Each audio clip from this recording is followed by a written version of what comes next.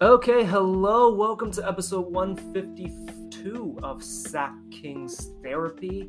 I am coming to you live after the Nuggets beat the Kings 121 to 111. And honestly, don't let that score fool you. We're not that close. No Fong today. He's feeling a bit under the weather and actually missed the game. So it'll just be a solo pod of just me talking. Just a little bit of a spoiler warning. Not going to talk about this game all that much. Not all that much to go through. It was a bit of just, Nuggets are a better team. The Kings look discombobulated, disinterested, and just kind of just got handled, basically, by the Denver Nuggets.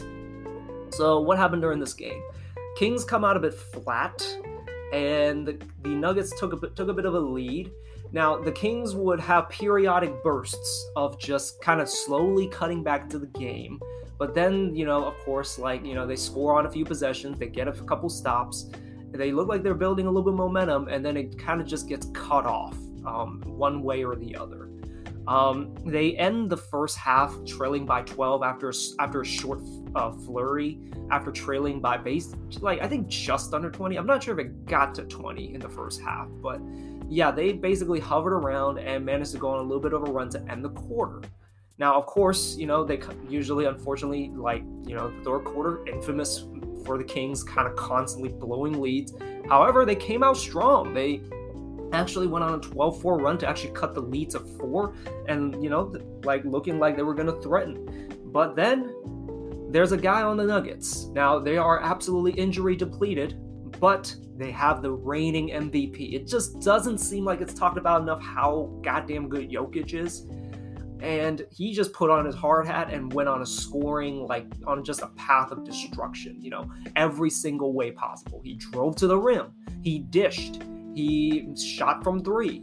He is just a beast of a player. Credit to Alex Len for this game. He held him to as much as he could. He actually did a pretty good job, just handling by himself, the period, every now and then they would double, and Alex Len did his job. But Jokic is just, a problem that cannot be solved. You start doubling him, you start sending help, he passes. You let him go one-on-one, he's going to find creative ways to score. He actually played Damian Jones off the court this game. Damian Jones only played 8 minutes. Alex Len Alex Len ended up having to play 28 minutes and did what he could.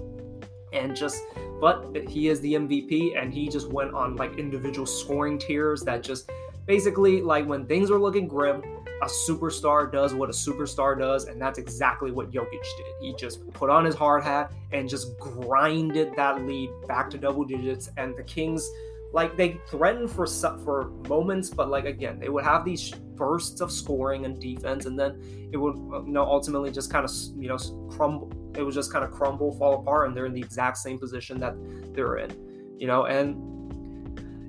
The big thing with this game is that it just felt like the Nuggets never really felt the Kings. Now, I did just mention, there were some moments where, Alex Len did a good job, and it kind of shut down their defense, or shut down the Nuggets offense for a bit. But, for most of the game, it's just, the most of the Nuggets just felt like they could do anything. They would attack off the dribble, and, for the love of God, they back cut the shit out of so many times, because Jokic is the best passer in the league and is always looking for guys cutting backdoor, and he just sliced and diced the Kings that way by just nailing these passes, and it was just one of the guys that really stood out this game, Bones Highland. At one point he was just dancing on the Kings after hitting a layup. He was a guy that came into this game apparently shooting 5 for 30 from 3. I think it's a stretch since he's been back. I think he got injured in the middle, and he comes in 5 for 30. Opens it up by I think it was a step back 3 on Tristan Thompson. I forgot if that was the first 3 or not, but basically he hit a 3 because of course he is, and then he proceeds to hit another 3. and he ended up, I believe, 3 for 6 from 3 this game, because that's just kind of what the Kings are. Like, guys don't respect them, and they're just going to have guys that just, I'm not doing well in the past few games. The Kings defense is going to be a little loose. I'm going to take advantage. And that's what Bones Highland did. And boy, that man is cocky. That young man is very cocky. And he took advantage.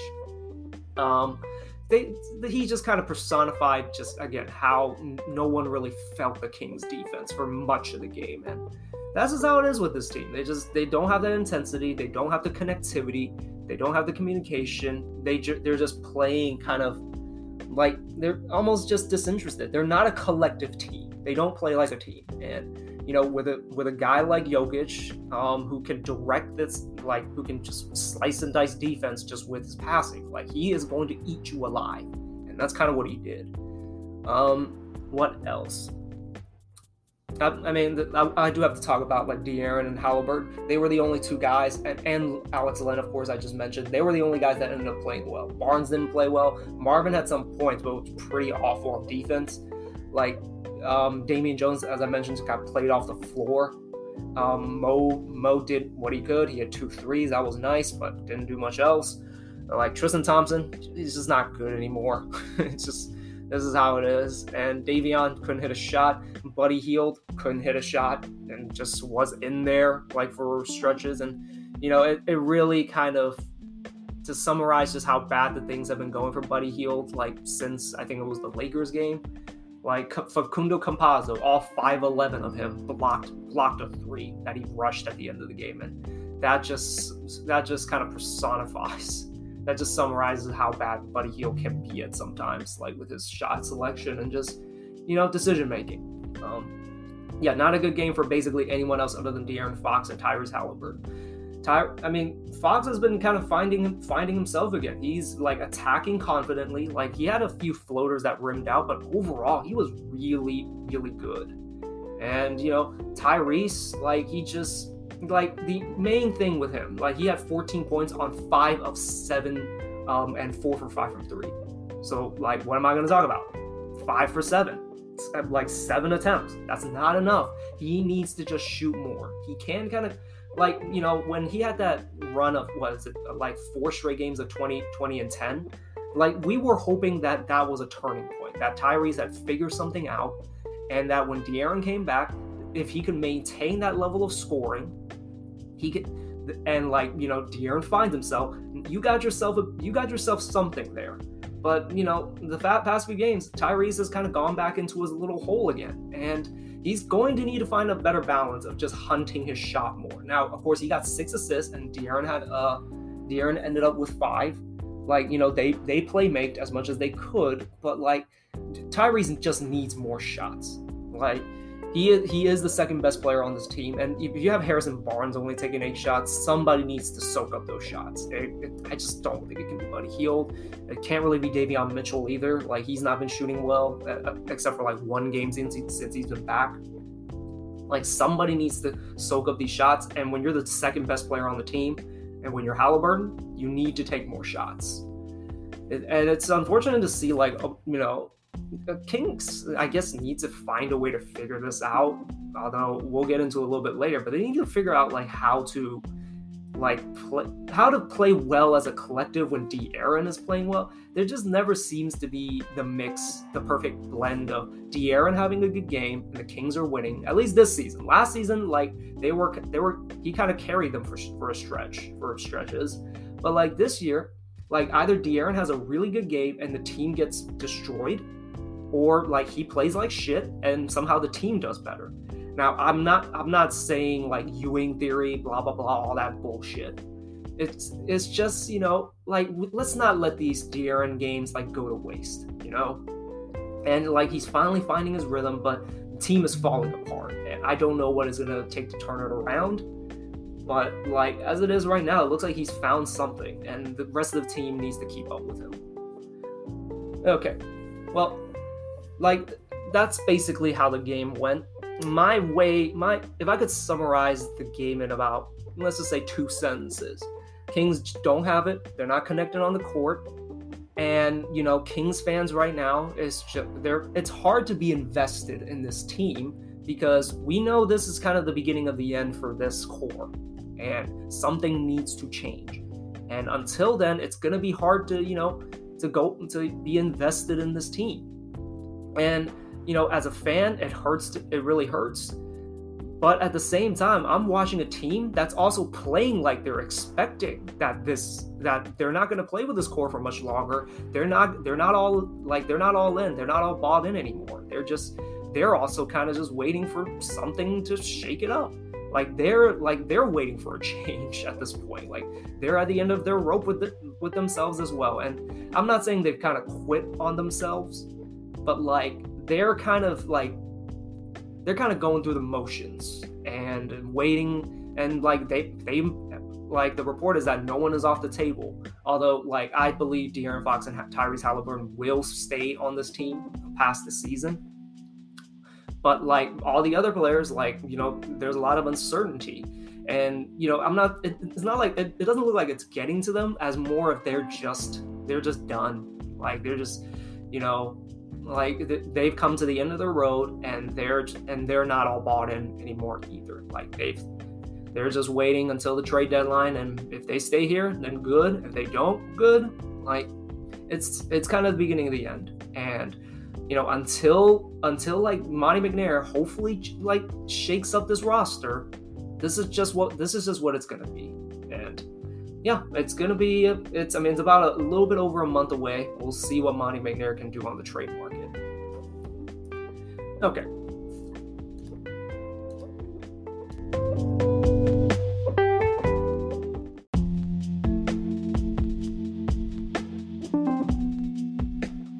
Now, I was really hoping for Fong to actually be here because I actually want to do the first Ravens call segment. I got to come up with a better name for this, but I wanted to do our first Raven call segment with him on the podcast. But again, he is unavailable today, so maybe some other time. Since not that much to talk about with the Nuggets game, let's talk about a little bit, about the rest of the league. I thought this was interesting. Our first topic, DeMar DeRozan MVP talk and him being Mr. Clutch in the fourth quarter. It's been this was Monday, but The Athletic released their NBA show, Basketball Buds, one of my favorite shows to listen to. They had basically the host basically debated about the legitimacy of DeMar DeRozan MVP talks. Now, right now the Bulls are 2.5 games above the Brooklyn Nets for the first seed. That's actually a pretty substantial gap, and a lot of that is attributed, and rightfully so, to DeMar DeRozan playing absolutely fabulous basketball right now. And if the season were to end today, it's always that phrase that never really means anything. If the season were to end today, he should be considered for MVP. I think everyone agrees, even on that show. Jay King made a pretty big fuss about him not being the MVP, but for the sake of debate, let's just say the season ended today, he would have a case for being the MVP. Now, I'm not on that train that he would be MVP. I'm kind of on Jay King's side, but what I will say is that he definitely deserves to be, in the conversation. Now, whatever the hell that's worth, Ben Taylor, and I think it was Zach Lowe, made a big fuss about, Jokic should be in the MVP conversation. None of them are saying that he should win it, but he should be in the conversation. They're throwing a fit about him being in or him not being in the conversation. But if he's not gonna win, does it really matter? I guess seems a bit of a pointless thing to kind of argue about whether someone should come number 3 or number 2. And it's just and to me. But theoretically, if the season were to end today, he definitely should have a case to actually be the MVP. Now, of course, ultimately, I think Steph should win it. I think he's just been, absolutely transformational. Like, he is the engine that drives the Warriors and their success, and they actually have a better record than the Bulls. And so that's where I would kind of lean to. But like DeMar, like his individual like brilliance, he's hit like 2 straight game winners, 2 absolutely ridiculous threes. He's Mr. Clutch. Apparently, I think like one of the most efficient players in the clutch. I don't remember the exact number. I think it was like 80-something% like field goal percentage in the clutch, and also like the most field goals and points in the clutch. Like, he is playing absolutely amazing. Like, I think his efficiency, I think he has more attempts than Kevin Durant. Kevin Durant, I think, is a little bit more efficient, but on a lot less attempts. And like the way he's been playing, he definitely deserves to be in that conversation and has a case to actually even win it. But ultimately, like, I think what it came down to, like in that basketball buds debate, like it got pretty heated, was, like he basically said he doesn't think DeMar has a chance of winning it over KD and Steph. And, this is me just speculating. I'm not speaking for Jay King. I don't know Jay King. So, it's just one of those things where I'm just kind of guessing what he actually means. Is that I think the point he's trying to make is of why DeMar is not the MVP is because he doesn't have that playoff track record. Now, this is a regular season award, but we can never deny that the playoffs has something to do with it. Giannis had no chance for the MVP last year, even though he was just as amazing as he was. And his team was a little worse, but like he was just as amazing as he was during his back-to-back MVP years, but he had no real buzz to actually win it. But, you can always talk about him being in the conversation, quote unquote. But like, he was never going to win it because of how basically the bubble tarnished his entire reputation. Now, of course, he did win the championship and score 50 fucking points in the finals, like the beast that he is. So now he's back in the conversation. It's just one of those things where when you perform well in the playoffs, you become a made man. And, as amazing as DeMar has been, the only track record we have of him in the playoffs is Toronto. And in Toronto, like in the playoffs, he has not performed well. The 2018 Raptors was one of the saddest ends to a season ever. Just a team that completely got punked and just owned by LeBron. Just didn't show any fight. He ended up like being benched for Game 3 and Game 4 in the clutch. Like, it was so bad. And unfortunately, that's all we have to go off of, even though, like, for the most part, he's been really good. Like, he's been hidden away in San Antonio. And like, I remember watching him last year against the Kings, like in one of the final games of the season where like they were basically playing the Kings for the play-in spot. Like, that game was amazing. Even though he didn't score well, you always knew he was out there. He was definitely the best player on the Spurs, and he was probably the best player on the court for most of that game. And like he just commanded his spots, got to his spots, created for others. And even though the box score numbers don't look great, you definitely felt he was out there. Like, he was a force out there. And that's kind of what he's become. And, unfortunately, like, even though he's been amazing thus far in the regular season, and he has a pretty good track record even in the regular season for the past few years, although analytics nerds would like to talk about like how he's not been a positive influence. Like, his numbers his plus minus isn't great. I think he's always been negative, except for this year in Chicago. But like, the fact is, he doesn't have that track record in the playoffs, so he is not a made man. So therefore, he cannot be in the MVP. He doesn't really have a chance to win the MVP. And unfortunately, I think that's just going to be the reality of it. Like, unless like they go on some kind of crazy ass winning streak and like say, end up winning like 69 games or like, 67, how it breaks 70 for the second time ever in Bulls history, he doesn't have a chance to win the MVP, unfortunately, because he just doesn't have that essentially that foundation of being the made man in the playoffs. Durant is a made man in the playoffs. And Steph Curry, made man in the playoffs. They just have that track record, and they will always kind of get the nod over him. And honestly, I think they should. KD, like Steph, again, is the not the heart and soul, like what the absolute, the guy that's the reason for for the Warriors' success. That team loses him, they're probably like a fringe playoff team or even a lottery team, to be honest. And yeah, I think like Steph's importance to that team cannot be understated. And I think he would have my nod to win the MVP, but I think KD should get some love. This man, he's had so many injuries to his team. And amazing enough, the guy that comes off the Achilles is the one somehow that's the most healthy. And he's balling his ass out, scoring 30 points a game, carrying his team because Harden isn't playing well and Kyrie refuses to get the vaccine. So he just played one game this season. This man is out there scoring 30 points, doing his part, setting guys up and also playing defense.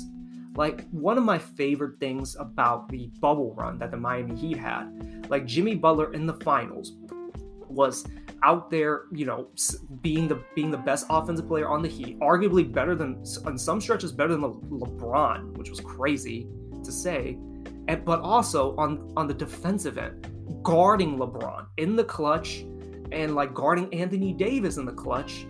This man was out there playing defense and doing everything he did on offense. It was one of the most incredible runs, I think, of all time. It's up there with, LeBron's 2015 run. And, I'm not going to say it's better, but him playing defense meant a lot. To be able to do all of that and produce on offense. And Kevin Durant is kind of doing the same thing. That team has no defenders. He ends up having to guard the wings, the best wing on the other team. He ended up having to guard Trae Young when they faced off against one another. He's out there having to, carry them on offense, of course, and somehow having to carry them on offense, and he's doing it. So I think he deserves some love. I know the record isn't as great as the Warriors, and I think the Warriors or the Steph would end up getting the nod over him, which, man, talk about the guys that somehow, being 7 feet tall, always living under someone's shadow. But I think he deserves way more love for what he's done. But yeah, that's kind of my DeRozan thing. DeRozan's doing amazing, but I just think unfortunately for this regular season award, it's unfortunate that his playoff record is basically gonna bar him from winning this award, unless something incredible happens with the Bulls. Okay. And what last topic that I want to talk about, we talked about trades. Last episode, we talked about some version of Cam Reddish to the Kings for Harrison Barnes. There are a lot of trade possibilities. This one I'm about to bring up, I'm not the highest on, but I can see it. James Ham had talked about it, ESPN 1320, they talked about it. KPJ and Christian Wood. Now, KPJ, he just hit a game winner against the Wizards, I think, yesterday. Nice for him. And, he had a bit of a weird blow-up where apparently, him and John Lucas got into it, and he threw something in the locker room and just promptly left the arena after the argument. Now, KPJ is an interesting case. KC even talked about why didn't the Kings go for him. I think the Rockets got him for just a second-round pick from the Cleveland. And, I kind of got why, the Kings didn't go for him, but at the same time, why not take a chance on a guy like this? But this is I think the third time he's done something just really stupid. The reason why he dropped in the draft, I've heard, was because of attitude issues. He just has a horrific attitude, a horrific temper. He was supposed to be a lottery pick, but ended up dropping to, 30th to Cleveland. And he basically, his Cleveland tenure ended with him throwing something at a trainer or assistant coach. And that's how that bridge was burned. And now we basically have this again, except I guess they suspended him for one game and then he's back.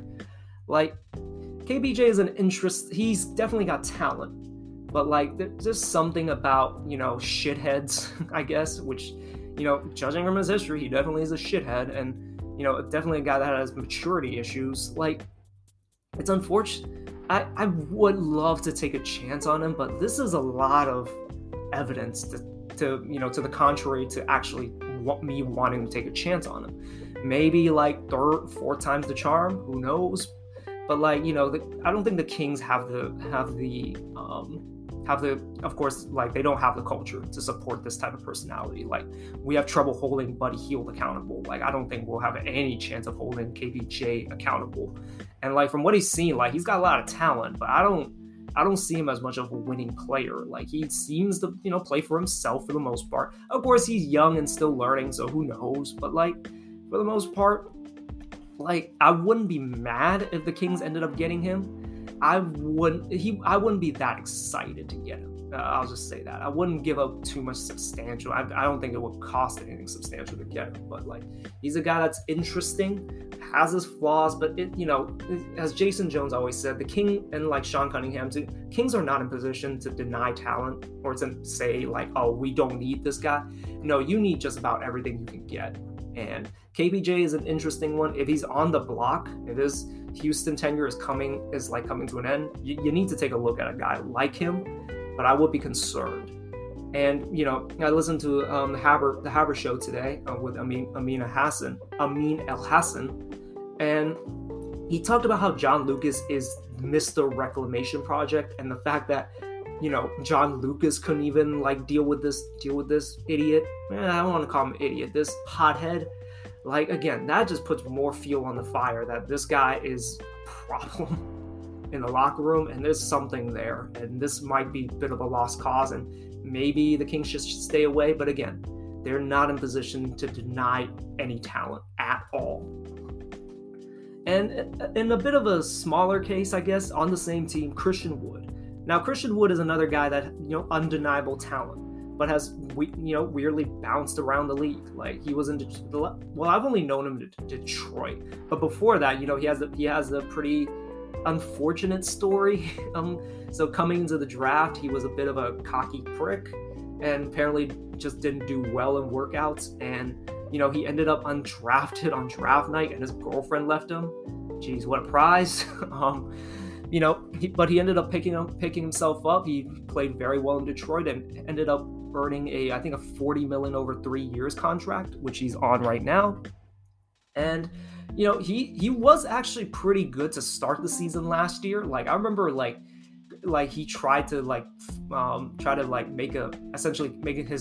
do a self-run campaign to make the All-Star game, and he had a case a little bit, but he got injured, and I never thought he had a chance, but then he got really salty about it. But like, he's definitely a talented guy, and like, the Kings need a guy like him, like kind of a four, kind of a big man four that can be a small ball five or play the four position, and like that can also shoot. Like, that's the big thing that I think that the Kings need, and he fills that need. But it's in the same vein as KPJ, granted not to the extreme. Like, he's bounced around, and he's a guy that's talented. So like, there's probably some smoke there about some sort of attitude problems. And in that same game that KPJ went home in, like, apparently he refused to check back in, like, in the second half when they were getting demolished by the Denver Nuggets. Like, again, there's just some weird attitude issues. And again, like, with the culture that the Kings have, or lack thereof, like, can they, I guess, handle a player like him?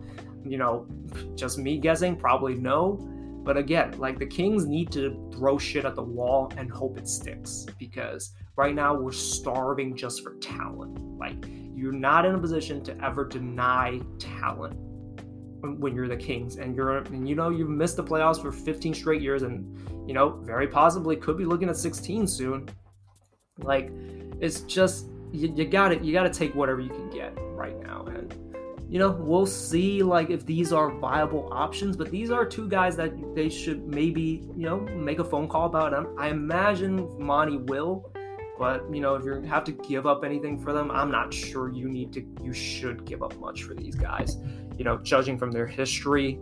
But again, the Kings need talent, so at some point something needs to give. Okay, well, that's all I wanted to talk about. Just a little catch up a little bit on the league. There's probably some other news I'm missing out on, but these are the two things that really caught my mind. And it's a tough time to be a Kings fan. Like, even me, like, I was completely emotionally detached from this game. Like, I just started kind of laughing towards the end.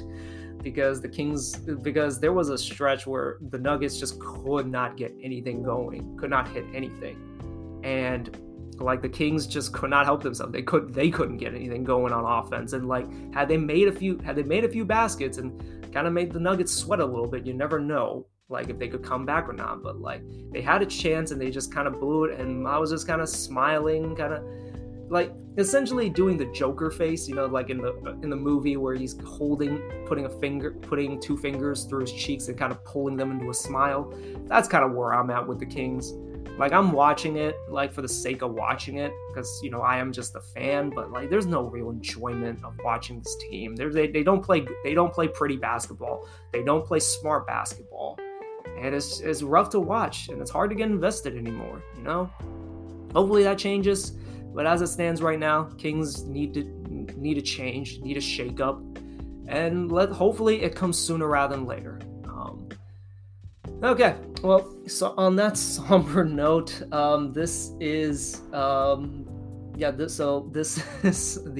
end of the episode. Thank you guys for listening. I'll probably hear from you guys, or you guys will probably hear from me after the Sunday game against, who are they playing? I believe they're playing against the Trailblazers. Let's see. Oh, we are. Yeah, we're playing Portland. Yeah, they're playing like shit right now. They just lost to who was it? Cleveland. Like, man, talk about the battle of the shits here. We'll see if we can actually beat Portland next up. Okay, thank you guys for listening. I'll catch you guys on Sunday night.